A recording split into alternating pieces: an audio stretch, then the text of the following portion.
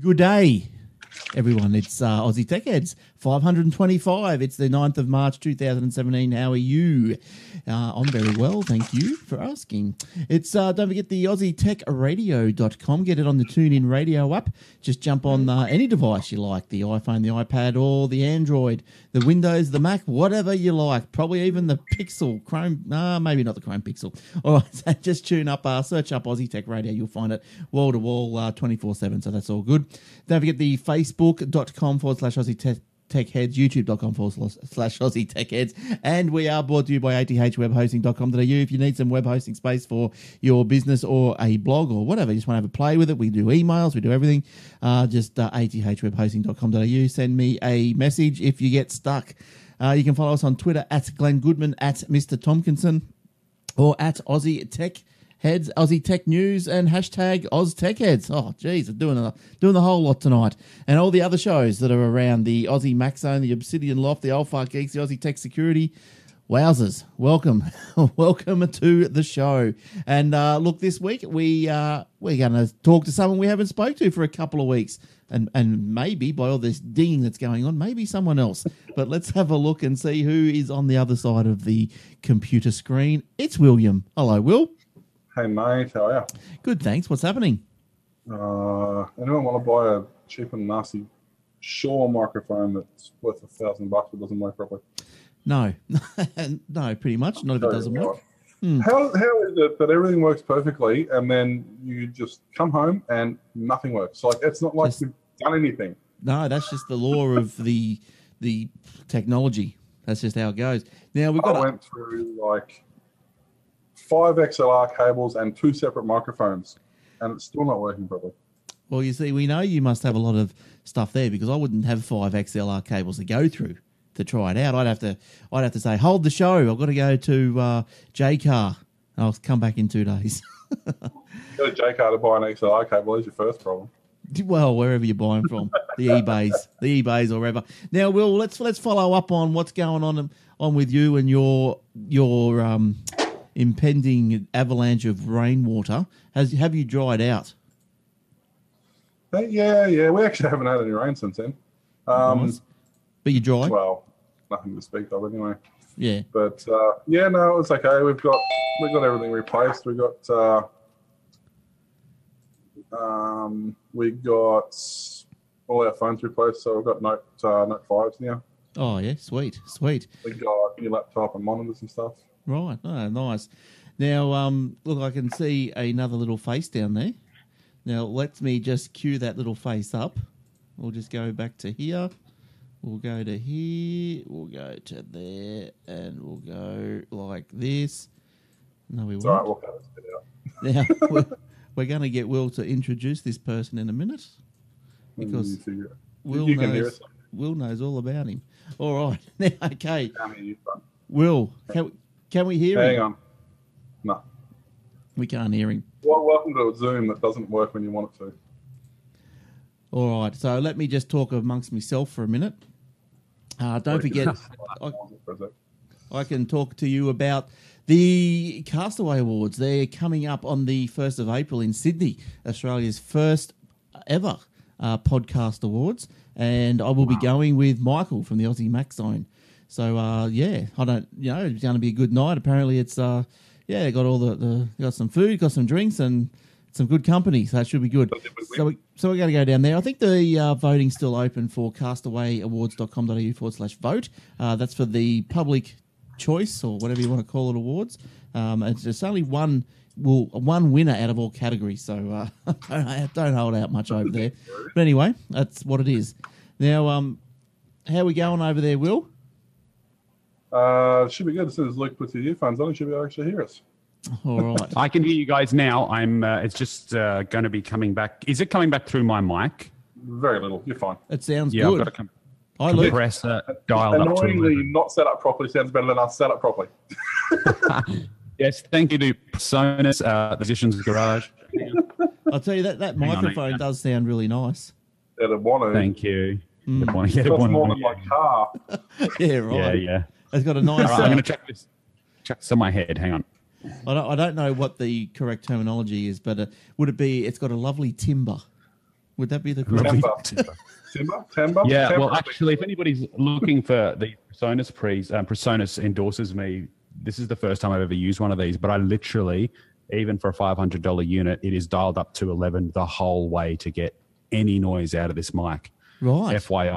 Right. So you definitely need to get it in there. And if you can find Electro Voice, not to dish Shure, I love Shure, but if you can find Electro Voice in this country, apparently they do not have that problem.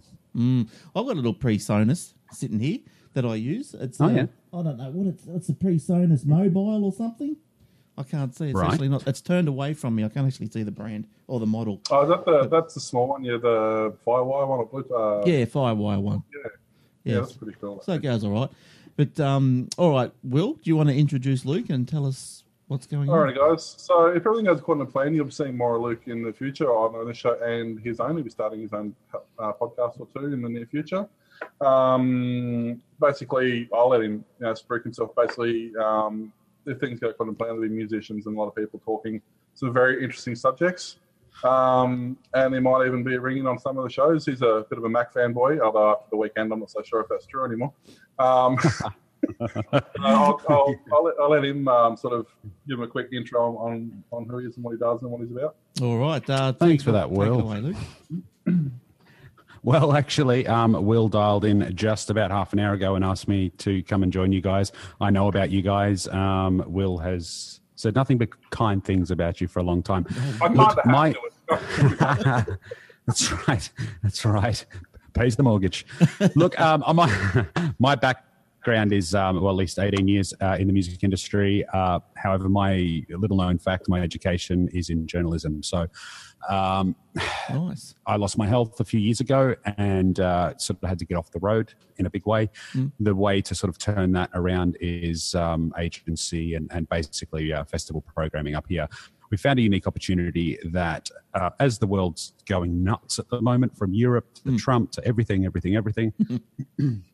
Australia's a little bit behind the eight ball, I think, in a lot of the big issues in terms of people webcasting and sort of doing what I care about. And rather than just getting the same old boring politicians on, we just want to tap some of the channels that are interesting to me, maybe interesting to other people, which are, artists, musicians, and get their thoughts on social issues. So there'll be two shows under the moniker of That Guy Media. Now there'll be Old Speak, which anybody who's a George Orwell fan knows what that means. Anybody who doesn't know what that means, it's the opposite of Newspeak. But do your homework. The other, Okay, that might be a good. Might have to Google that one.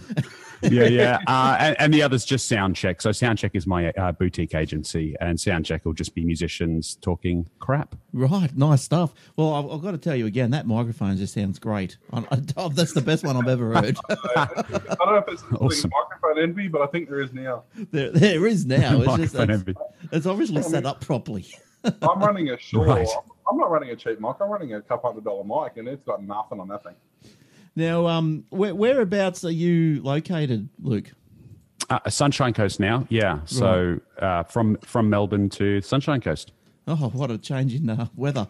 And what sort of internets have you got up there where you are? I guess it's ADSL. I'm blessed with 140 NBN where I am. Nice, Yeah. excellent. I didn't know Yeah. did go up that far. NBN went up that far. That's good. right. And How's that work? I was the first one to get that, and I'm now the last one to have it. What's going on? I'm still down stuck here on cable on the Gold Coast. Oh, At least your router doesn't restart itself every 12 minutes. dings. Yeah. Now, Will said that you're a bit of a Mac boy. So you're obviously Mac and Apple all the way? That's not entirely fair. He knows better than that, having lived with us for many, many years. My first computer... In the description, make sure Mac fanboy by definition. I'm sorry, that's just the way it is. Yeah, see that? You can censor that later. I grew up, so my first conscious memory will, being somewhere in my gene pool, which we can't actually say under this moniker. My first memory was David Wallace and him when I was about 2 or 3 years of age, playing, I can't remember what it was, on a Commodore 64. Right. And so my first serious computer was an Amiga 500. Nice. while we used all PCs at home, I built and built that 16-year-old kid who capitalizes on paramedics and other people who didn't know how the internet worked. Built PCs. It wasn't until 2010 that Pro Tools I had to use working out of Sing Sing didn't work as well on a PC as it did on a Mac at the time. Yeah. Now it does. I have no interest in Mac other than the fact that I probably have about $45,000 worth of apps in that ecosystem. Oh, wowzers. Yes. So, yeah. Yeah, fair enough. Well, Look, don't get me. I love Mac. Don't get me wrong, but I love PCs too. I wish PCs would do everything I want them to do. But yes, I think it's like a bit of probably a hangover from the old days, but the Macs were always, and probably always will be, good at like audio and more graphics than the PCs. And it's just... certainly true back in the day with the G4s and stuff like that. If you wanted a system off the shelf, video processing, audio processing, that was it. You just didn't have to touch it. That worked straight away every time. Yeah, that's right. The Macs were good. But the PC, I don't know, got my eye, I suppose. That was my first... Well, no, my first computer was an Apple. It was an Apple IIc. If you can... Wow. Yeah. I bought one from a garage sale about 10 years ago, yeah. I was going to say, if you remember the Amiga 500, you'd remember the Apple IIc. I had a Apple Lisa. Oh, my God. Wow. Predates the Mac Classic. Wasn't the Actually, the best anecdote I ever had when I was working at Telstra many moons ago, a dude came in. He was a professional surgeon in his 60s, and he walked in and he wanted to buy his first iPhone. Right. And I said, right, this is back in iPhone 3GS days. And he said, it's nearly done its ghost. He wants to know if the iPhone can fax. I said, all right, why is this? And he pulls out of his pocket an Apple Newton. Oh wow. Now, this is 2012. And this dude...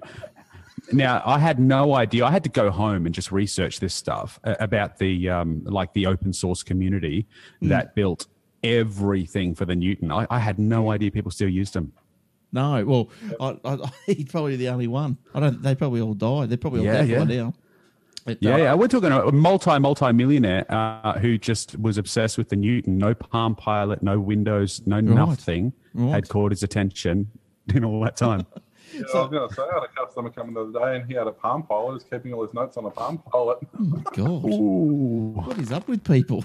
Well, I've gone mad, I tell you. Oh, I tell you what. Well, I don't know. Have you listened to the show before, Luke? Do you know what we... A couple of... I've watched some snippets from Will. Yeah. Oh, well, what we the topless ones. Oh, that was the other one. All right. That was the outtake. Oh, Will, you haven't. Oh, dear, oh, dear. Aussie tech heads gone wild. We'll put that. We should try that. Nothing else is paying the bills. We'll leave that show reel for another day.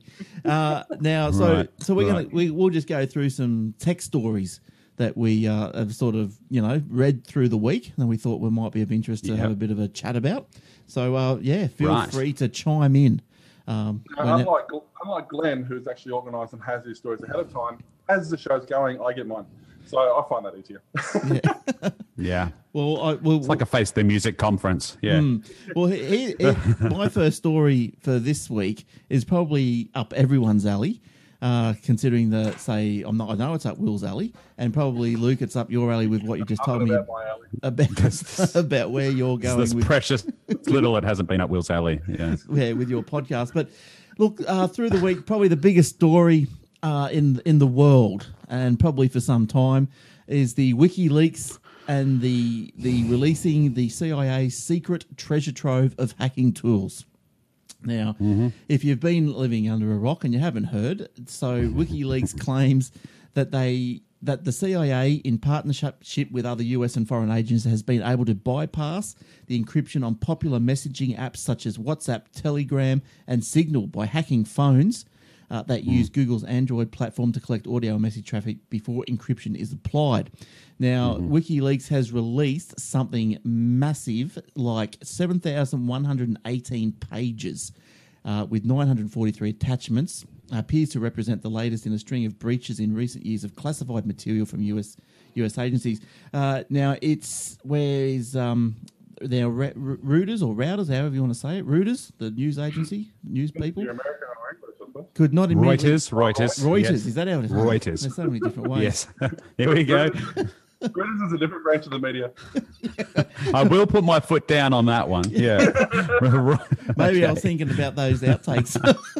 Yes, that's right. Now, so anyway. Will's alley.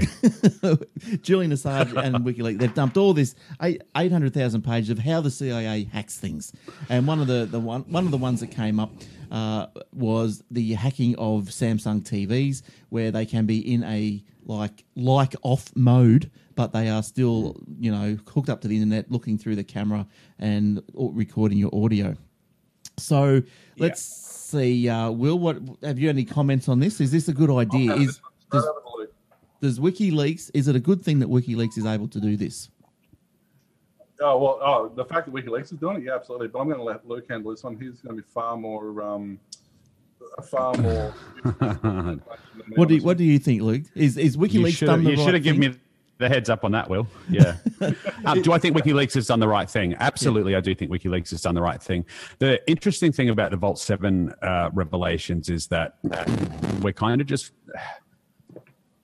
What these are really about is we already knew during Snowden's leaks that this was going on. The most alarming thing about Vault 7 is that it is now admitted that the CIA, who has no legal jurisdiction in the United States or any of its 7-axis partners, is using this domestically. This technology has basically come out of Israel a long time ago. People have been able to get base code of iOS, Android. The fact that the CIA has it, and what we know about the CIA is it is become increasingly factional in the last couple of years, has released this Vault 7 information into the wild. I think it's important to know. Look, where you stand on geopolitics and who the good guys are and bad guys are, that's an argument that we can have on another show. The fact that we know that the CIA has essentially released this into the wild is terrifying, because we have, foreign, domestic people Telegram has been an incredible messenger app that most of us have used, because done the right way through a VPN, you've got 768-bit encryption right there. But that is meaningless if you're basically at base level. Yes, access to a device. Yeah, look, I think everyone agrees that, it's good to know that the government can get into phones to spy on the bad people. But if they're spying on the bad people, they also can be spying on me and you. And does it sit well with, say, me, that I know that this can happen? I suppose if you come from the point of view, well, it's for the greater good. Yeah, right. But like sitting in front of a Samsung TV, why would they want to be, recording me? I've got no idea. But I don't know. Do you think that this... What do you think of the privacy aspect of this for the normal person? Should the government be able to do this, in your view? Like to actually hijack your devices and infiltrate your personal private space? Absolutely not. It's how... The fact that they've, you only have to go back a few months. That story was saying that that guy got his one of the criminals got his iPhone taken off him, and then the FBI wanted Apple to unlock his phone. And remember when I said that they've actually probably already done it? They just want to get it done legally so that they can use the evidence. And then a week later, they miraculously had this phone unlocked and found all this information on it. Yeah. But I mean, in a way, over the last few years, they've kind of been saying that they're doing it. I mean, look at the Google, like we were talking about a couple of weeks ago. You can go onto your phone, you can look at every single data point where you've been the last 5 years on your phone. Yeah. Like all this stuff is here, and there's a reason all this stuff is here, and it's not for our benefit. It just happens that we have access to it. But all this stuff that's available, if it's available to us, it's been available to other people for a lot longer. And I think another of the problems that they're saying is that the CIA or whatever, they've identified all these zero-day exploits which they've kept to themselves. And so they weren't telling anyone about them, and they were just, hacking away using all these exploits. But I guess that the thing is that if the CIA can find these exploits, well, other governments and other agencies can find the same exploits as well.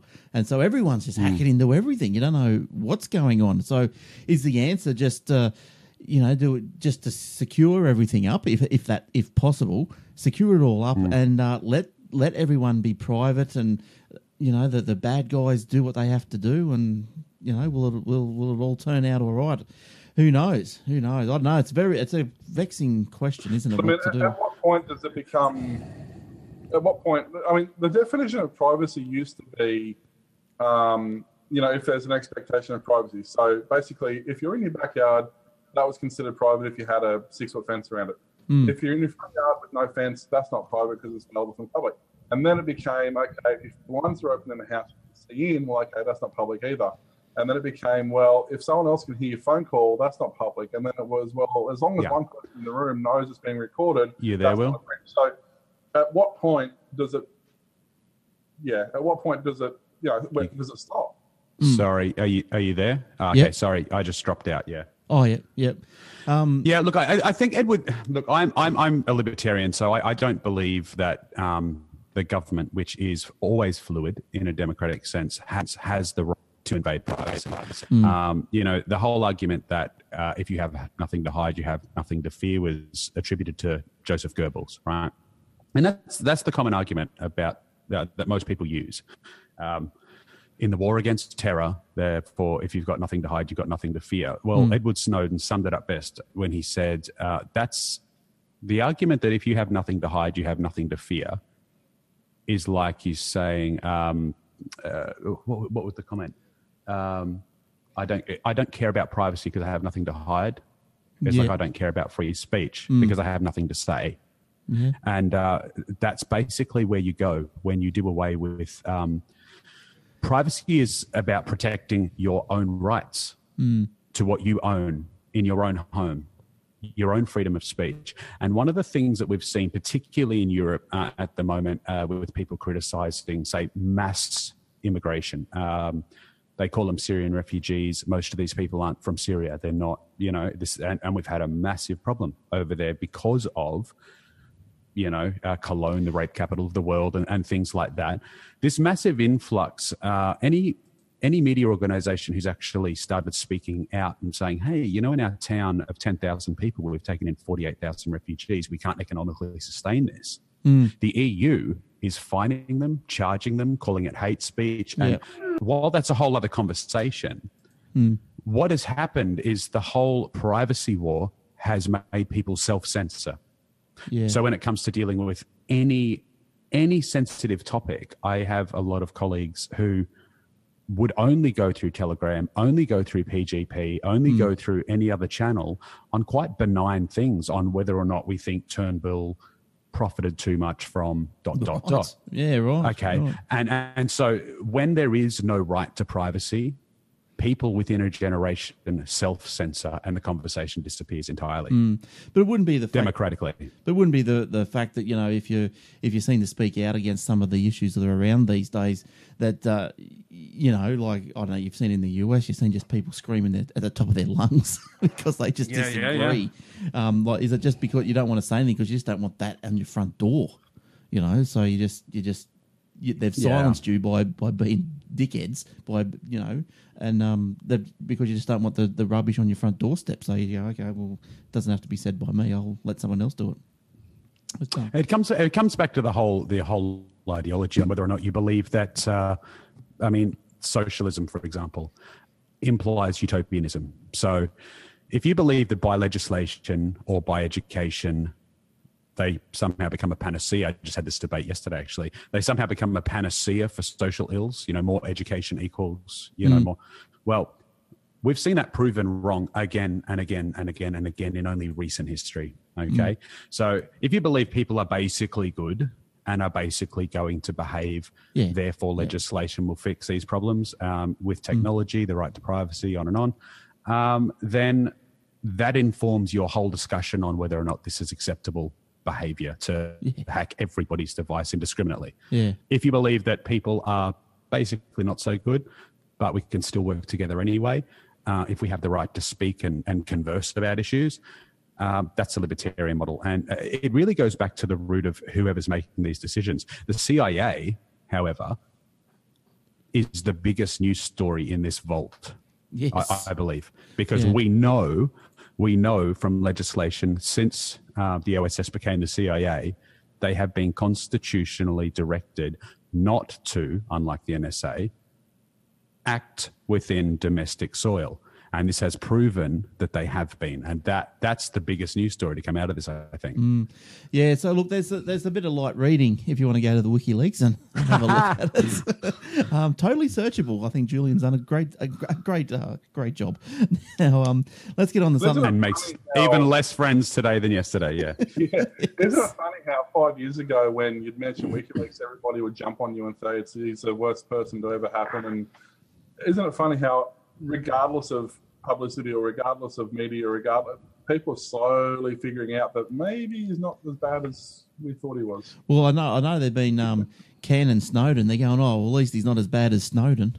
So, That can be true of just about any politician. Yeah. All right, let's. Yeah. I think is that something like the conversations that you're having on one of your podcasts, Luke? Things most like likely. That's the abridged version. Good Look, I'm very passionate about. Look, the debate I had only just recently on this very thing was about journalism in and of itself, and people have conflated the idea of journalism and media, and it takes 20 seconds to realize they're not one and the same thing. Journalism has been a fight for the best part of 500 years to hold power to account. Okay, Yep. Media is by nature corporate, and there's nothing wrong with that. I hate corporatism, but I'm in favor of capitalism, right? Yeah. I have no problem with that. But when you conflate the idea that they're one and the same thing, people have issue. If you don't have the right to speak about anything, hence 18C and things like that in Australia, somebody else pulls the strings on social policy. Somebody else, That's right. we had this sign actually recently where we live, and I'm going to get myself in big trouble because they're a business partner. But they said, if you're an Islamophobic, you're a homophobic, you're a racist, you're a this, you're a that, you're the other, or just a general asshole, you're not welcome. Yeah, right. And I looked at that and I thought, okay, so 58% of people in this country currently don't agree with gay marriage being institutionalized. Wherever you believe that is the case, over half the country still says, not yet, thanks. Yeah. That makes people homophobic to say so. Most of my friends in the music industry who are the best operators in production are gay. They're good. They're close friends of mine, and I hate that maxim. But the reality is, in a democracy, if over half of those people who still love their gay sisters, brothers, friends, don't want to institutionalize. So when you start playing with language like that, look at the Sapir-Whorf hypothesis, and I think the Sapir-Whorf hypothesis explains everything about WikiLeaks versus the world at the moment. Well, I might have to write that one down and Google that term too. Hey, Will? Yeah. All right. I'm just going to hit mute for the next hour. Let's go. Yeah. Sorry. Let's get into something a bit lighter than Will. Have you got anything that you found through the week? You want lighter? Okay. Lawyers' pants catch fire. Whose pants? A lawyer's pants catch fire during an arson trial. What? All right. Basically, a Miami courtroom. This is a quick story. Miami courtroom Wednesday. There was Stephen Gulleritz was presenting his closing argument in an arson trial when his pants caught fire. No way. Witnesses told the Herald that Gulleritz had been fiddling in his pocket as he defended his client against charges he deliberately set his car on fire. The courtroom was cleared and Gulleritz returned apparently unharmed and insisted that it was not a stunt but a genuine case of spontaneous combustion caused by an e-cigarette. No way. So basically, how is that? Your lawyer who's defending you from burning something down burns his pants down. I mean, come on. I mean, what chance? Can I redo here? Like, so wouldn't the prosecutor just look over and go, liar, pants on fire? Judge goes, fair call. You're gone. Another strike against technology in e-cigs. It should have been on the analogs. Should have been on the analogs. Now the Yeah, have you finished? Sorry, Will, you finished? Yeah, you're right. I was going to say that was a quick story. I just happened to find when you said something lighter, it was just ironic. Yes, go. Lighter. Yeah, Mr. Methane Mark II. Oh no, is he still around? Yeah, he's still going. I saw him on some show the other night. No way. I'm sure you did. He's on like not America Got Talent, but one of those spin-off shows. Oh my god! I know. I showed it to my kids. Whether or not you agree or disagree with Mr. Methane to your kids, they couldn't get enough of it, and they just YouTubing the hell out of it. It's actually a really interesting story if you actually learn about what he does. It's effective. I know what he does. It's not methane. It's not actual passing wind. It's literally breathing through his anus. Right. To actually look it up, he accidentally did it.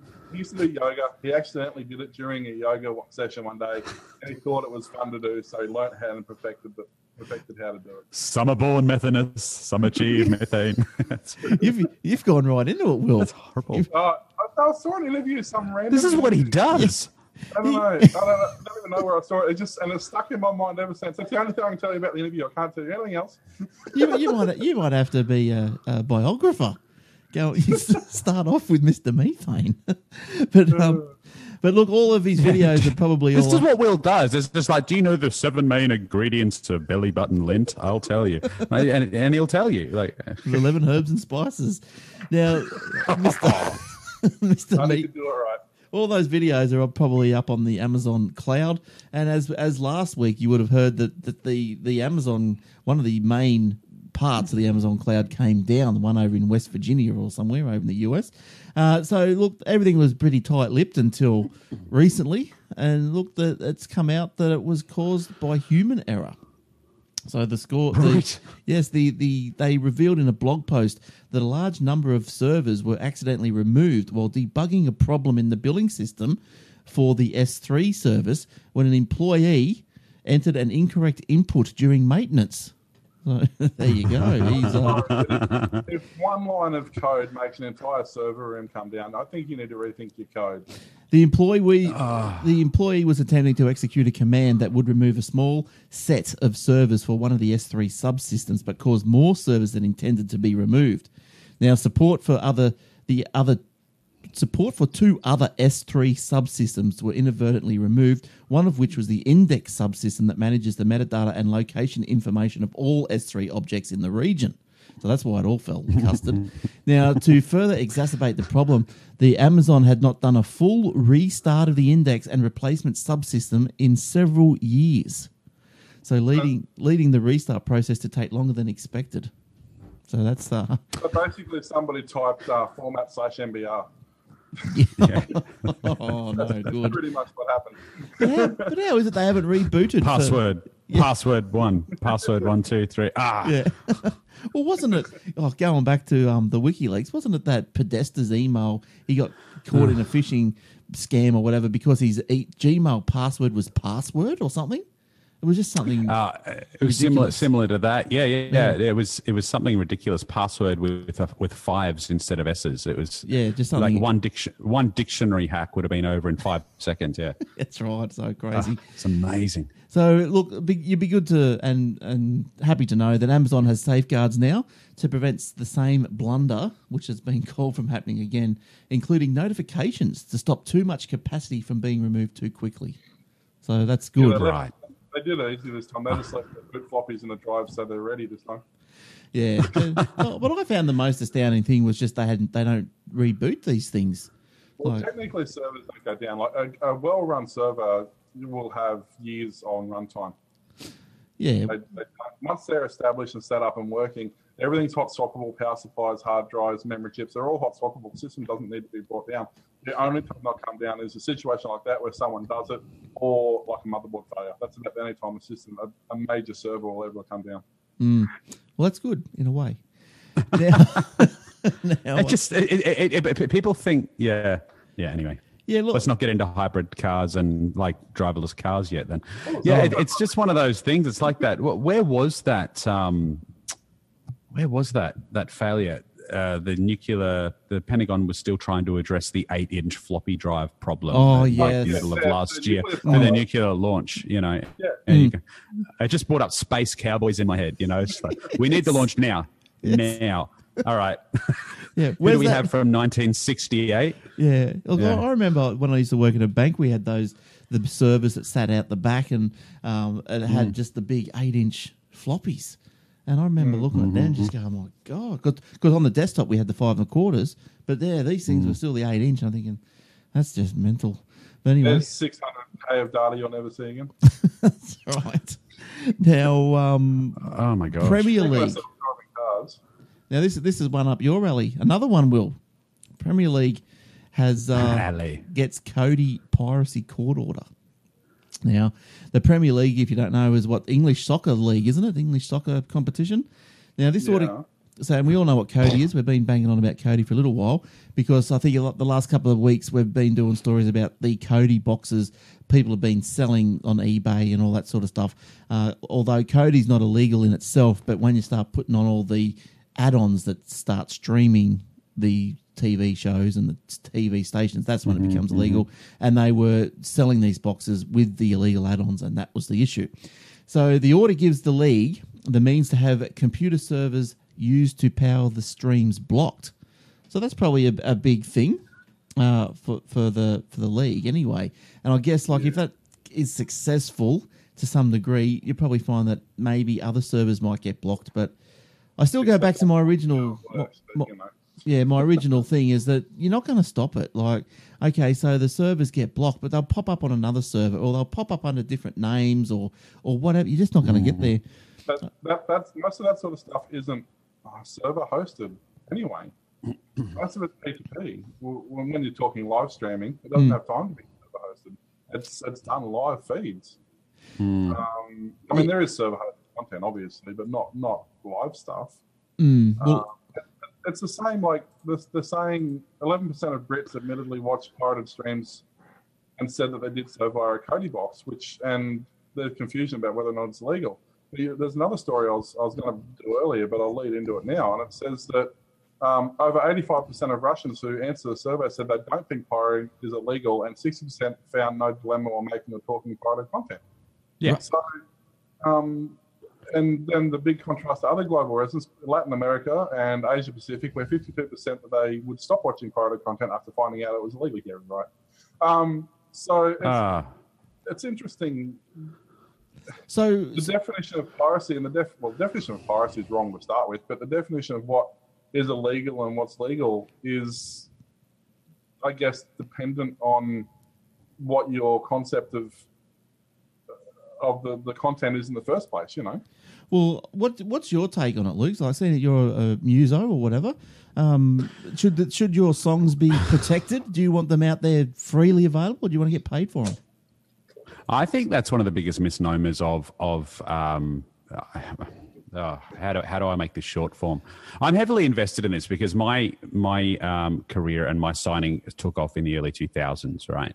And that's when the Napster war was sort of like that's where I started getting serious. And that if it wasn't for the fall of the RAAA and other organizations losing that war because they were so retarded to adopt new technology, MP3 codecs, on and on and on, there would be no access today. So once upon a time, if you wanted to press a CD, right, you basically got in the line. You got through decks, you got through the line, and by design, a lot of these pressing houses, as an independent musician, were tied up until you had the permission to get your CD printed, unless you wanted to sit there with a single spin and burn one by one and print bubble jet. You know what I mean? Yeah. Like if you wanted that sort of stuff, studios were the same.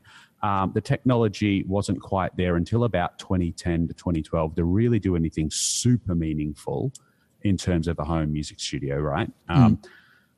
If it wasn't for the fall of some of these big seven, we wouldn't have the healthiest middle class of music professionals since the 1930s and 40s, right? This is just reality. Yeah. Okay, so copyright has always been fluid. The legislation of copyright has always been fluid, and one of the biggest problems with this whole debate is people are still appealing to 1968 torts to defend their intellectual property.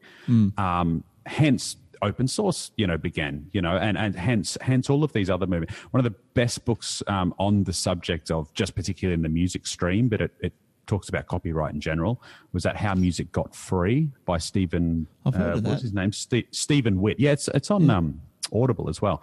Yeah, right. And he basically just goes through the development of audio technology into who the players were, who rose and who fell when it came to the copyright argument. So you're never going to stop it just because we can do a lot faster what we use. Every single time we have, people trying to pipeline bloody torrent servers in Australia. Yeah. If you look at the recent history of the, say, 24 major cases that have happened since the late 90s on this sort of thing, they've only been test cases to sort of just put a little bit of fear and loathing in their general population. Yeah.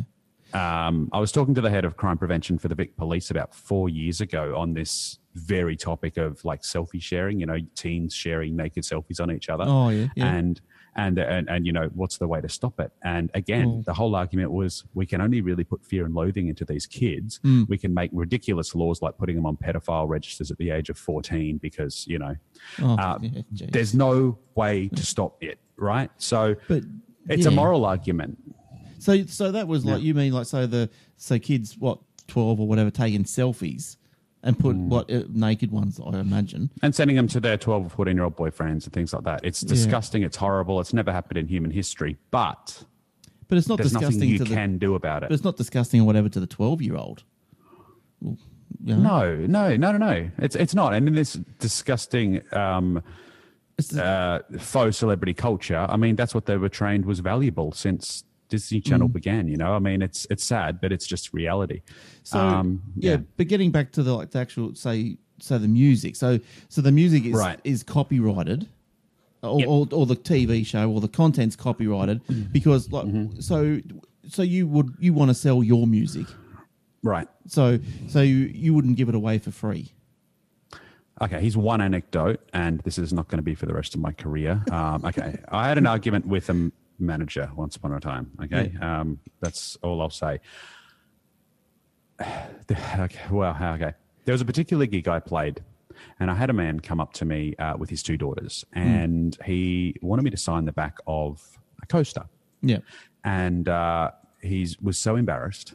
They look well to do, but he was just so embarrassed. And I said, "Look, have you got a CD?" He said, "Sorry." And I took him aside, and I'm talking. He said, "My wife and my daughters are biggest fans. I just love what you guys do, and we just thank you so much. We actually got these tickets to come here. She couldn't be here tonight because she's going through chemo, okay, and she's having a bad day."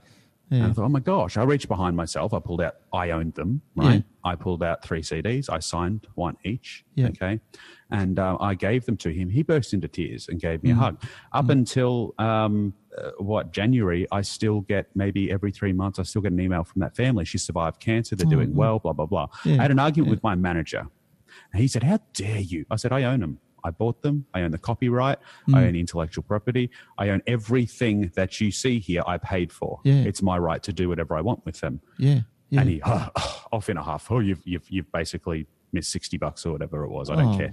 And I couldn't believe it. So at about 2 a.m. the next morning, I uploaded to the Pirate Bay and IP torrents this that just had not been released yet. Okay, this particular EP I uploaded just to slide him, not in MP3 format at 160, in FLAC, WAVE, and MP3. You can get it anywhere you wanted. Yeah, right. About a month later, when the metrics came in on my website, so we had about 104,000 people a month check into the website. Yeah, 76% of them were from Japan and South Korea. Yeah, right. Now, no record label in the world would have paid them money to try and break an independently, relatively medium-term pop artist into Asia at that point. Yeah. But I got a whole audience in a place which all I care about is that my music gets heard, right? Yes. I'm never going to stop it getting pirated. That's right. And, but do you think I'm never going to stop that. So, yes, I do think people should have their intellectual property protected in an ideal world, right?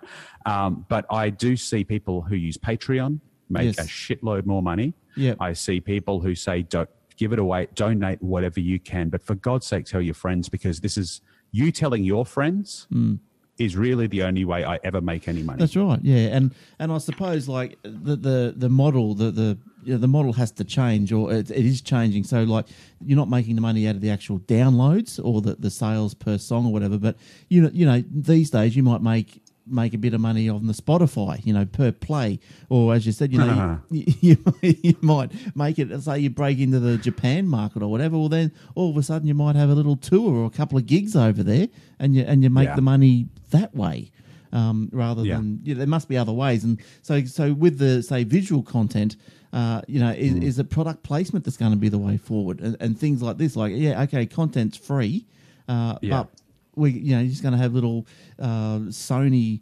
tech in every scene, like James Bond. Sony watches, Sony TVs. But that's it. I mean, this is what Will I Am was talking about. I used to think he was a fool. I didn't realize how brilliant the guy was until a couple of years ago.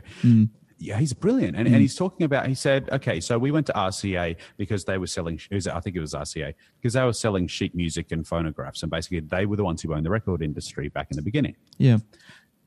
He said, why didn't we go to Cadillac? Because there was AM radios and Cadillacs. And he said, and until people realize that this is just your moniker to sell product, right? Because that's all music's ever been. But, that's all. The only way to make music is to sell merchandise, is to sell it in some format. And it doesn't matter if it's Maybelline, T-shirts, or, on one conference I was at recently, I said the last most expensive record that was ever sold was, made, I think, was Welcome to the Black Parade by My Chemical Romance. Right. It was an ungodly amount of millions in production. Yeah. But the irony, the good thing about that album was some people bought it for the music. Some people bought it for the culture that it created. Some people bought it because of the incredible artwork in it. Right. Some people bought it because it was popular, right? Yeah. Everybody bought it for a different reason. And that's the same reason why people decide to go to the corner burger joint over McDonald's. Everybody's got a different motivation. But if you're trying to pipe copyright through any one channel and expect people to keep that the world's over. Thank you, internet, right? Yeah. Look, as you say, it's not going to stop anyone from doing it anyway. Like, because I remember before the internet was out, me and my group, we used to just pass hard drives around.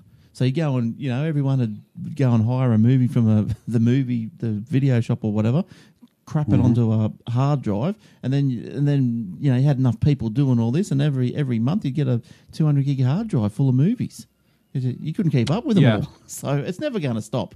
Like internet, it's just never going to stop. If you listen to how music got free too, you're going to listen to how the record labels fail constantly, how the big picture companies fail constantly, and they make bad decisions, right? Like $250,000 photo shoot that I know one person I know quite well actually had done in the US. They ended up using an iPhone photo shoot on the album because, these decisions are made all the time. And the reality of copyright versus just genuine respect. If you don't like somebody's music or product, you're not going to pay for it. If you do, and you've got the money, you're going to pay for it. And I'm not saying that's the way it should be. It's just is and always will be. And if things are, another factor is if things are cheap enough, like, songs say now on iTunes, for $1.20 or whatever they are. Yeah. So it's cheap enough to buy them. Like, why would you bother, trawling through the internet for 2 hours looking for stuff to download via torrent when you just go $1.20, bang, there you go. Again, though, because a lot of this stuff doesn't, like, the artists who make the most money now, look at Amanda Palmer. And if you haven't read it, everybody out there, one of the biggest revelations I've ever seen is The Art of Asking by Amanda Palmer. If you read that book or get the Audible version, I mean, the most successful crowdfunding campaign ever off the back of, I think, 30,000 people. I think it was something like 30,000 people. $1 million for an album. And she had no idea. She needed like a quarter of that or something to make this album with Ben Folds. And it was just simply she asked. Right. And too many people want to look cool. They want to look funky. They want to look sexy. They want to look all this stuff, which costs a lot of money, let me tell you. Right? Yeah. They depends where you want to start from, just. but yes. That's right. That's right. Yeah. But that's it. I mean, fame costs money. And one of the biggest and best things about hold on to your copyright wherever you can, because you make the decision where you want to use it. For number one is my advice to everyone. But number two is it's just one of those commodities that will never go away. You might be, it doesn't matter if it's Humvee or it doesn't matter. The ones who make the most money make them on Patreon. They make it from their fan base. They make it selling, $300 worth of product, which is 2 T-shirts, a show, and a CD, right? Yes, yeah. Yeah, they make $150,000 a year or 500 people, right? Yeah, That's it. That's right. Yeah. That's it. I mean, there's a classic, like YouTube's a classic example. I watch a lot of YouTube videos, and I always that's the only website I've got my ad blocker off is YouTube. So they do get some money from that. However, there's some YouTubers who I'm actually signed up as a Patreon to theirs because it's only a couple of bucks a month. But the thing is, that's my way of showing I really appreciate what you do. I keep doing it, and thanks for the effort. Having said that, there's I know Luke hates this analogy, but I know it because I remember reading the thing about it. OK Go makes some fantastic film clips and fantastic songs. They're just good fun, good value to watch. They were with Sony, and they wanted to do all this stuff, and Sony said, "We can't do it. We're not in a position to do that." So Sony actually released them from their contract. They did what they wanted to do. They did it on YouTube, and you look at their videos. There's millions and millions of hits on all of their videos that would never have happened if they had stuck with Sony. And the other example is Home Free. They tour, but every time they've got a Patreon account, every time they hit X amount of dollars, whatever it is by all their subscribers, I can't think, $5,000 or whatever it is off the top of my head, they write and release another song. That's their value add to their subscribers. Subscribers thank them for the effort of making the last song. Here's some more money. Cool, we'll make another song. And that's the way. Seems to be becoming more and more of a way of doing things. Well, it comes back down to product. At the end of the day, like one of the best pieces of advice I ever got was, it's just product. I'm pouring my heart and soul and bleeding every vein into this lyric, and no, it's just product. And because the reality is, if it doesn't sell, you might have I have some of my favorite songs I've ever written, right? And I'm down here, but I've got some of my favorite songs that I've ever written, and they're not the ones that people like, right? And the reality is, I wouldn't actually have ever got to make the songs I like if people didn't pay for the ones I didn't like, and that's most musicians ever. But and writers. Yes. But Will, just moving off that topic, pretty much completely, have you heard of these new lithium-ion batteries? Yes. Or new battery breakthrough, actually. It's by Which one are you talking about? John Goodenough. Obviously, the lithium battery that he invented 57 years ago. Oh, no, when he was 57 years, wasn't good enough, and he's invented something else. At the age of 94, he's a professor at Cockrell WD-94. He's a professor at the Cockrell School of Engineering in Texas, Austin. Goodenough has, and senior research fellow Maria Helena Braga recently announced the development of an all-solid-state battery that beats lithium-ion in every way imaginable. Cheap, longer life cycle, discharges quickly, and best of all, non-combustible. He's going to get Samsung on the line. Have you heard those ones, Will? I hadn't heard it was. I read about this a couple of years ago when they were developing it. I hadn't actually heard that it was a thing. I'm actually just reading it as we speak now. Basically, it uses glass electrodes. That's interesting. So it's still a lithium base. It still uses a lithium for the plates on with a liquid electrolyte, but it uses. Yeah, that's interesting. So it uses glass electrolytes instead of liquid electrolytes. So it works from under 60 degrees Celsius. It still functions at like 90% capacity. Okay, I'll have to do some more research in this, but that looks really interesting. It's going to be interesting to see how that's going to be mass producible, which is what I'm reading in the article now. They're not sure how they could make it mainstream because the way it's constructed is quite tasking even for robots. But it looks like they're going to be using sodium instead of lithium, which obviously salt is, everywhere. So it's a little bit easier than lithium, which is like one of the rarest elements on Earth. So he's not doing too bad though, bringing out an all-solid state battery at 94. Good on him. say, well, I mean, I've heard of whispers of this for.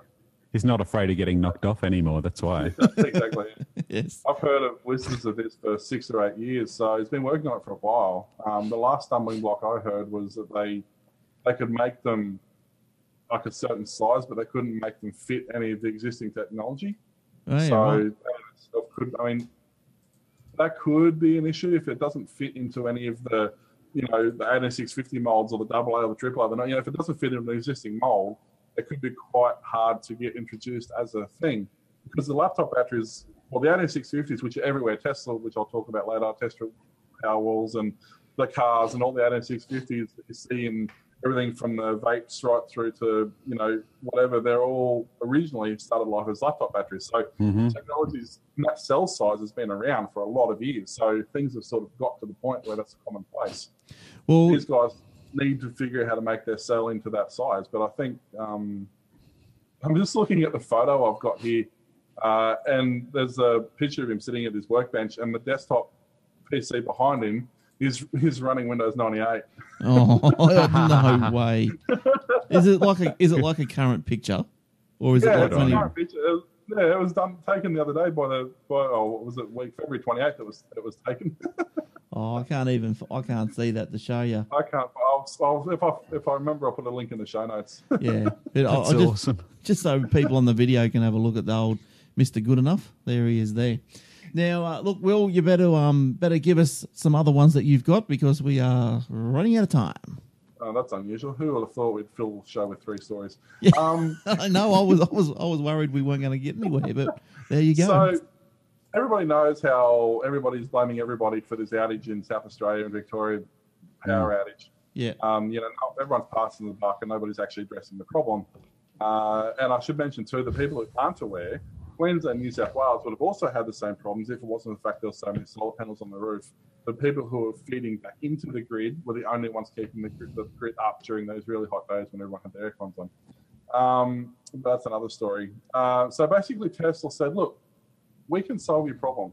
In 100 days, from the South Australia government asking us, which they haven't done, but this is the head of Tesla. This is Tesla Vice President Lyndon Rive. He said to the South Australian, powers that be, from the day you ask me, within 100 days, I can solve all your power problems. Right. He's basically said that they will commit installing 300 megawatt hours of battery required to prevent the blackouts in South Australia, which basically means that on a 300 megawatt power pack, basically it means that they've got enough to power South Australia for like a week. Yeah, right. Of backup power. So, so basically they're saying, look, it's not that hard. It's pretty simple. We've done it before. We can do it again. All it is on the days where you're making more power than you're using, instead of shutting down that's a Windows XP, that one, but yes. Shutting down at the moment with wind turbines and stuff like that, once you hit full capacity, they lock the turbines off or throttle them down because they're just wasting power. It's got nowhere to go. So basically the concept is, let's put a massive big battery bank in, so that pretty big. you've got all the power stored up. It's like 4 foot worth of batteries. It's a huge amount of area, but they're basically like, look, we'll do it for you, and we're not even going to charge you for it until the system's proven itself. Right. And that's incredible. The South Australia government's like, we'll see. We think we can fix it. But hasn't I'm not really across this one, but like, isn't what are they called? SA Power Networks, which is like the regulating body. Yeah. Aren't they like a Chinese holding company now? Probably. The owners, I have heard Chongqing that. Infrastructure Holdings, they're the majority holder, and I'm just I just wonder how much of that sort of plays into, of the 12, I think it's 12 groups that sort of basically have a share in South Australia. The majority holder is, what are they called? Chongqing Infrastructure Holdings, CKI. It's just something that's not coming up in the news. It's just like, who's the one who really owns the majority holding in this 51% privatized system? That's the thing. The private, there's a few too. There's well, as you said, there's half a dozen different investors actually, but it's sort of one person blaming the other, but it's not even that. The ones who are currently go, well, look, the infrastructure was broken when we got it, and so it's sort of this round around in circles thing. None of them. Well, it's one thing that a family member who's had that polio many moons ago in the Northern Territory was saying the entire base load structure of based on current growth is unsustainable, like within 2 years, and that was 3 years ago. You know what I mean? Like they're talking about needing to pump massive amounts of money into our power grid and our infrastructure to be able to see any more growth without having massive power outages. And like that prophecy's been coming true for the last 18 months all over the place. And you just don't see one unified will. And I don't know enough about the subject to sort of know what will be holding this back. And it's not about green energy. I'm not into that. There are great companies like Tesla, and there are other great companies around the world who are solving problems in Ukraine, in parts of Russia, across Europe, within months. And we're just not on that bandwagon. No. It purely comes down to and it's always it's one of the biggest holdbacks of this country in general, is nobody accepts responsibility. It's everybody else's fault except the person who can do something about it. And that's the case, whether it's the NBN, the pathetic excuse for the NBN, whether it's power, whether it's bad water, whether it's desalination plants that never get commissioned, whether it's pipelines that never get finished. It all comes down to, but they said, and they didn't do it. And that's the problem. Nobody in this country stands up and takes responsibility for their own problem. That's why the post office CEO gets paid out his $5 million or whatever it was. And that's why the NBN CEO got paid out his X amount of millions for not reaching any of his goals, mind you. And I know, because like you went on the show the last couple of weeks, but we had a whinge about what the CEO or whatever of the NBN. He going, who's going to need people? The majority of people won't sign up for the 100 gig download or something similar. Right. So we're not going to build the infrastructure to take any more than that. So because nobody needs no one's going to use it anyway. So why aspire to be greater? These aren't the exact figures, but like the whole premise of the Labor government when they spoke about the NBN, I mean, that was a last minute pennies from heaven win to the millennials that got Labor across the line. Like Labor's numbers were just absolutely through the floor, and then all of a sudden everybody gets awesome internet. Pushed them up like 18 points like that, right? It was costed at $84 billion, right? That was one of the largest infrastructure programs in Australia's history. Yeah. But then they privatized the company as soon as they got it through. And the last leak of numbers that came out were over $360 billion, right? On what it actually cost. But it was a privatized company. So freedom of information gives us no look into the real workings of what's being spent and where. And I had this guy at Telstra telling me about like fiber optics, and just to say to run 3 hours between, it was, where is it? Melbourne fiber optic line, one line of 1960s technology, is it? Between Melbourne and Echuca, Victoria, would have been $30-odd billion of manpower, time, and all of that sort of stuff. That's for 3.5 hours. So that whole fiber to the home idea was not only fallacious, it was a total lie. It was impossible in any numbers calculated anywhere in a landmass this size to ever happen anyway. And even with the fiber to the node, we went from $84 billion promise to $360-odd billion promise. Now a privatized company we can never look at the figures for. And it comes back to that whole thing. Why don't we have a fast train network? Because it'll take between 30 and 40 years to build. And no current sitting government will get the kudos for doing so. Yeah, that's right. And that's what I think, it's the short-sightedness that restricts the growth of the dare to dream is gone. And we need to... the money. I mean, where's the money come from? The money would have to come from China. It is really hard for a country this size with the population we have versus the landmass we have to try and do anything outside of the CBD is honestly quite a big task. But there have been options. There was when the NBN first got announced, there was either a French or a Swiss company, I can't remember, French or Italian, sorry, And they come to the government and said, look, we can run it for under your budget to every house that's currently hooked up to your sewage network. We will literally float the optic fibres down through the sewage, run them through the pipes. The infrastructure's already there. It takes a few minutes per house, and we'll have it rolled out under time, under budget. And the Australian government went, no, that's okay. We've got our own ideas, thanks.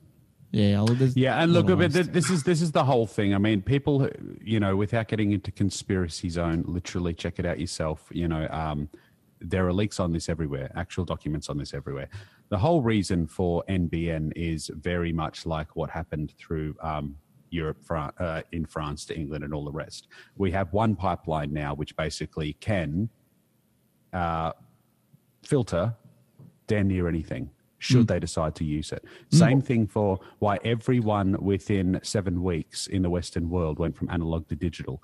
Everybody thought it was about an HD technology.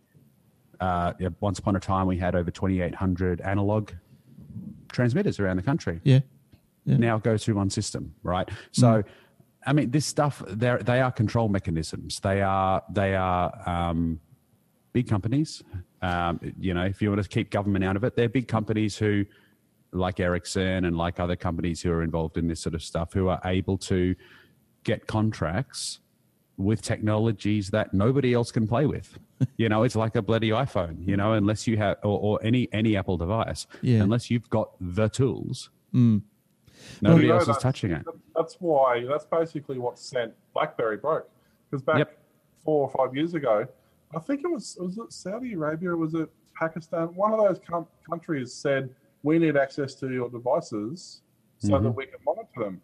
And BlackBerry said no. And given at the time, this particular country, which I've completely slipped my mind, but this particular country was responsible for like 90% of the BlackBerries sold in the world. That's and BlackBerry went, no, our devices are secure. You're not getting access to it. 12 months later, BlackBerry's almost dead. Well, they were the first 768-bit encryption, which allowed 3-layer VPNs and PGP direct from the device if you wanted it to. I mean, Apple made a bit of hoo-ha about trying to do that whole base code thing, but at the end of the day, everybody knew Israel had the technology in 2006. Yeah. To get into those SDKs, you know what I mean? Yeah. But back to your first thing. The real story about that whole Vault 7 is that technology we know has been relegated to a few not so nice people is actually now open source. Yeah. That's right. Open source, iOS, open source. Now, Will, what you got a few quick ones before we finish up? Or you the only other one that's kind of relevant. Quickies up your alley. Telstra has dismissed suggestions of being a good company. No, that backers of the FDD LTE like itself could take long-reaching consensus on 5G standards. So basically, I was speaking at the Mobile World Conference in Barcelona last week. Why not? And the chief of Japanese carrier SoftBank claimed operators with TDD LTE 4G networks, which is sort of the high-speed part of the 4G network, have already advanced faster than the FDD-based rivals by bringing 5G precursors with technologies. So basically what they're saying, and this is the same thing that got kind of happened with Bluetooth 3, Bluetooth version 2.1 or whatever it was, and USB 3 and all these newer things. Basically, the technology for 5G hasn't been standardized yet. And so different operators from different parts of the world are doing it in different ways. And so the argument is, well, okay, there has to be a standardization so that some manufacturer can make a phone that's going to work on 5G. It's going to work on 5G everywhere, Yeah. And basically, everyone's saying, well, okay, if it's not introduced, how's it going to affect Telstra? Because Telstra's already trialing 5G in some places. Yeah. And they're saying, well, okay, once the standard comes in, is this going to be an issue? And Telstra's like, no, it's fine. We're using our own 5G standard and it'll be fine. They're like, no, when the standard comes in, what's going to happen? They're like, no, it's fine. We're using our standard. Okay. Yeah. Well, you're right. That's the same with the USBs and the power cables. Weren't they going to standardize power cables for everything? Technically, according to the whoever it is who does the phones and does powered mobile devices, the FCC or whoever it is, all mobile devices, mobile phones must be chargeable with a mini USB. Right. Except Apple, who decided, well, no, we're going to use our own connector, and we're going to cop the whatever fine it was, some ludicrous like Well, wouldn't they? $6,000 or something for whatever the fine Well, was. wouldn't they? They're just like, well, no, we're just going to pay the fines continuously, and we're going to use our own port adapters. And the FCC went, yeah, okay. Can't our old mate? Can't our old mate make a dongle for that? You know? Oh, mate. Yeah, Oh, this is the thing. I'm on a 2013 MacBook Pro, and I need to upgrade because it's for this before I start this show. And that new Touch Bar Mac thing, you know, again, I have that much software in the Apple ecosystem. I kind of need it. Yeah. But the dongle for everything out of that USB-C bullshit, Yeah. that is terrifying. Yeah, I know. That is terrifying. Have you seen the dongle YouTube video, Luke? The guy that I've seen a couple. Oh my gosh, and it's so true. we'll get Will to send it to you. It's Oh, that one, yeah, I'll try and find that. it's hilarious. Oh, is that the one that had like the star, and like all of these different, you know? There was a guy. There was a the guy. clover. No, it was about this guy, and he was it's in an interview situation, and he had no teeth, and he's talking about how Steve Jobs came down and said, "What are we going to do? How are we going to increase sales?" And he goes, "Oh, one of the guys mucking around over in the back goes, why don't we just take everything out of the iPhone and just make dongles for everything?" Or something like Yeah, that. that's right. And, But you got to see it. I can't do it justice. You got to see it. It's I'll find a link for it. yeah, it's No, hilarious. look. As a capitalist, I think it's a brilliant. In terms of capitalism, I think it's brilliant. It is deliberately divisive. Oh, deliberately, yeah. it's gangster. It's as gangster as it gets. Well, hey, you my know gosh. they got the money, they got the market. For the minute, yeah. Yeah, I don't well, expect that to exactly. last too much longer. I mean, they haven't invented anything since Stevie died, and That's that's right. That's right. I mean, It's a and problem. when I say invent, they never invented anything. But when we get down to it, I bought my dad 7 mobile phones, right? And his nickname is Gibbs, like. He's a paramedic. He can use advanced life support systems, but he could give 2 shits about technology. Yeah. Until I finally got him an iPhone. Right. And he knew how to operate it simply. And Yep. from that to an iPad, Yeah. he eBays, he emails, Does he everything. messages. Because and you look at 18-month-olds and 2-year-olds who can do that. Like Steve Jobs's Zen, It's a classic, isn't it? like his mushroom taking, acid dropping, Zen way of seeing life created something beautiful. But I don't think it's sustainable with these people at the helm. No, I think So let's be honest. it's been a long conversation actually, going down the same pathways that are on this show for a long time, and we can't see Well, I've got the that's going to Note happen. 5 now. And this does things that my Note 4 didn't do. But the Note 5, for example, we had to sign some PDF documents today to send them back to some suppliers. Yeah. And Al, my boss, he's got an iPhone. So he's downloaded all these PDFs and he's signed them all and he's going to rescan them. I'm like, dude, just email them to me. So email them to me, took the stylus out, signed them all on the screen, send them back. Like, Yes. Well, we have the Apple Pencil. Have you? Well, just use your finger. That's right. we've got this thing called copy and paste. In 2009, 2010, as I said, up until that date, creatives, video, audio, did not have ASIO driver stability. You did not have the things that you needed to run 120. Like Hans Zimmer would never have used anything but an Apple back then, right? Because the lockdown system created an amazing experience for stability. Yeah, and look, I'm a fan of that. To be honest, I like it. Apple stopped support, and this is where Apple dropped the ball. They stopped supporting their Mac Pro users until 2010 or 2011. They didn't have another upgrade. So Disney, that's hard. Pixar, Industrial Light and Magic, and a couple of other companies pulled hundreds of millions of dollars out of that pocket between 2011 and 2012 and threw it at Adobe and other developers, right? So as of about 2013, it doesn't matter anymore in video or audio what you use. There are options that are as stable for either. So until, when people say, oh, so I need to go buy a Mac as of 20, for the last 4 years, absolutely not. Yeah. Presonus, Cubase, which has always been brilliant, and all ASIO driver stability, Adobe Premiere, like all of these things are on par with anything Apple's ever been able to invent. So that's the state of the union. Yeah, look, I do. I've got an iPhone, and I do like the iPhone, the iOS ecosystem. Look, I do know. I can empathise with Will there. You know, you'd want to tinker with things, and you want to do different things, and blah blah blah. But you know, at the end of the day, but I'm thinking about getting a 3310 when they come back out as well. Right. You know, like, You have to. It's just a rule. Everyone's going to have to get one of those. I might have a couple in my Sure. drawer.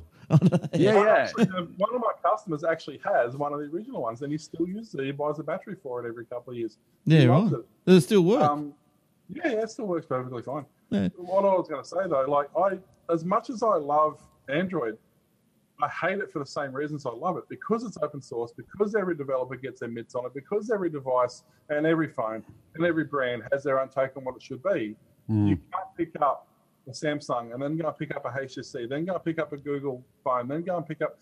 Every single experience is different, and that is the biggest reason that Android's still struggling. I mean, it's not struggling for traction. The amount of users is ridiculous, but that's the biggest reason people still go, "Oh, I prefer my iPhone," because they can pick up any iOS device and use it as every other iOS device. Yeah, and I think that's where I like to be. Like, I can't, you know, if you want a phone, you just need it to work. You don't want to be stuffing around while you're trying to do things and whatever. Like, I pick it up, it works. It's a phone. It's the internet. It's Well, GPS. people ask me all the time. They say, "So, what's the difference between Apple and PC?" I say, "Nothing and everything." It's like the reality is everything that you can do on one you can do on the other, except never buy a Mac for gaming, No. because it'll get up to 140 degrees Celsius, no problem. If you can buy a game for it. Yeah. Well, if you can get Boot Camp successfully working, unlike the other day, and run it as a Windows 7 machine. Yeah, but like the reality is the whole drivers thing is you have always one piece of hardware. That's right. One team of experts working around drivers for that one thing all the time. When you get into the Android or the Windows ecosystem, you've got an infinite number of pieces of hardware and an infinite number of blanket umbrella drivers over the top of them. And like with every Android phone I try and love when I buy it, within 3-4 months, you got to format it and go again, you know, just to keep it smooth and sexy. And I think that's where Windows gets a lot of flack, isn't it? Like your computer will blue screen or something, and you go, bloody Windows, they're useless. But it's not that. It's probably a peripheral you got inside it that the driver's wigged out on it because Ching Chong Ho hasn't crossed his eyes and semicolon his T's. Or whatever. As an example, I've got 4 different devices in front of me. I've got my Note 5. Well, I've got my Note 3 over there that I can't quite reach. I've got the Samsung Galaxy Tab 2 and the Samsung Galaxy Tab 3, I think. And we've got a Tab 4 inside and a Note 4. And every single one of these devices has a different operating system variant on it and has a different feel about it. So even within the same architecture and the same infrastructure, they're still different. All right. Well, I think it really does.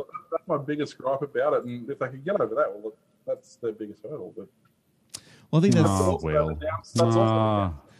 think we better leave it there. Great, but it can also be an issue.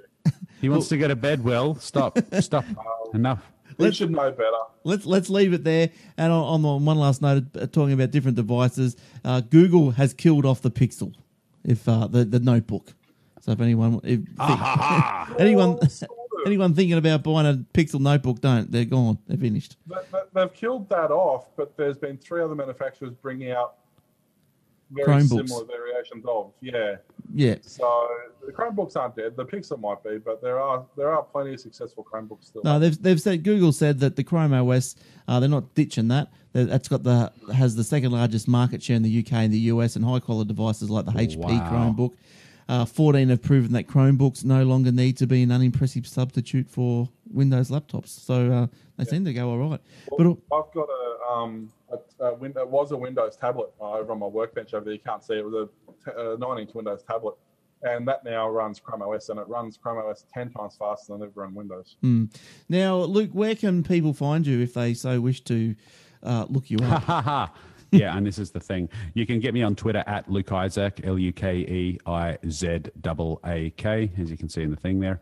At this point, the website thatguy.media won't be launched until the middle of April. So, I don't really want to announce that too much at this point. But yeah, check out at Luke Isaac on Twitter, and you'll see some rolling updates. Right. And can we hear your music anywhere? Nope. No. Can I get a CD towards the end of the year, you found some, did you? Right. Towards the end of the year, I'll be doing first piece back in 5 years. So nice. first of my own under my own moniker. So sweet, good stuff. Check out the Twitter. Man, thank you for having me on. It's been fun. This is my first experiment with this hardware. So good stuff. Well, thanks for coming on and giving us your insightful deliberations on the various topics this week. It's been very good. All right. Thanks, Will. Thanks for coming in. We'll hope to see you again soon. All right. Thanks again, Luke. Thanks, everyone. Thanks, mate. And we'll see you next week. Cheers. Thank you. And good night. Don't forget the hardware review.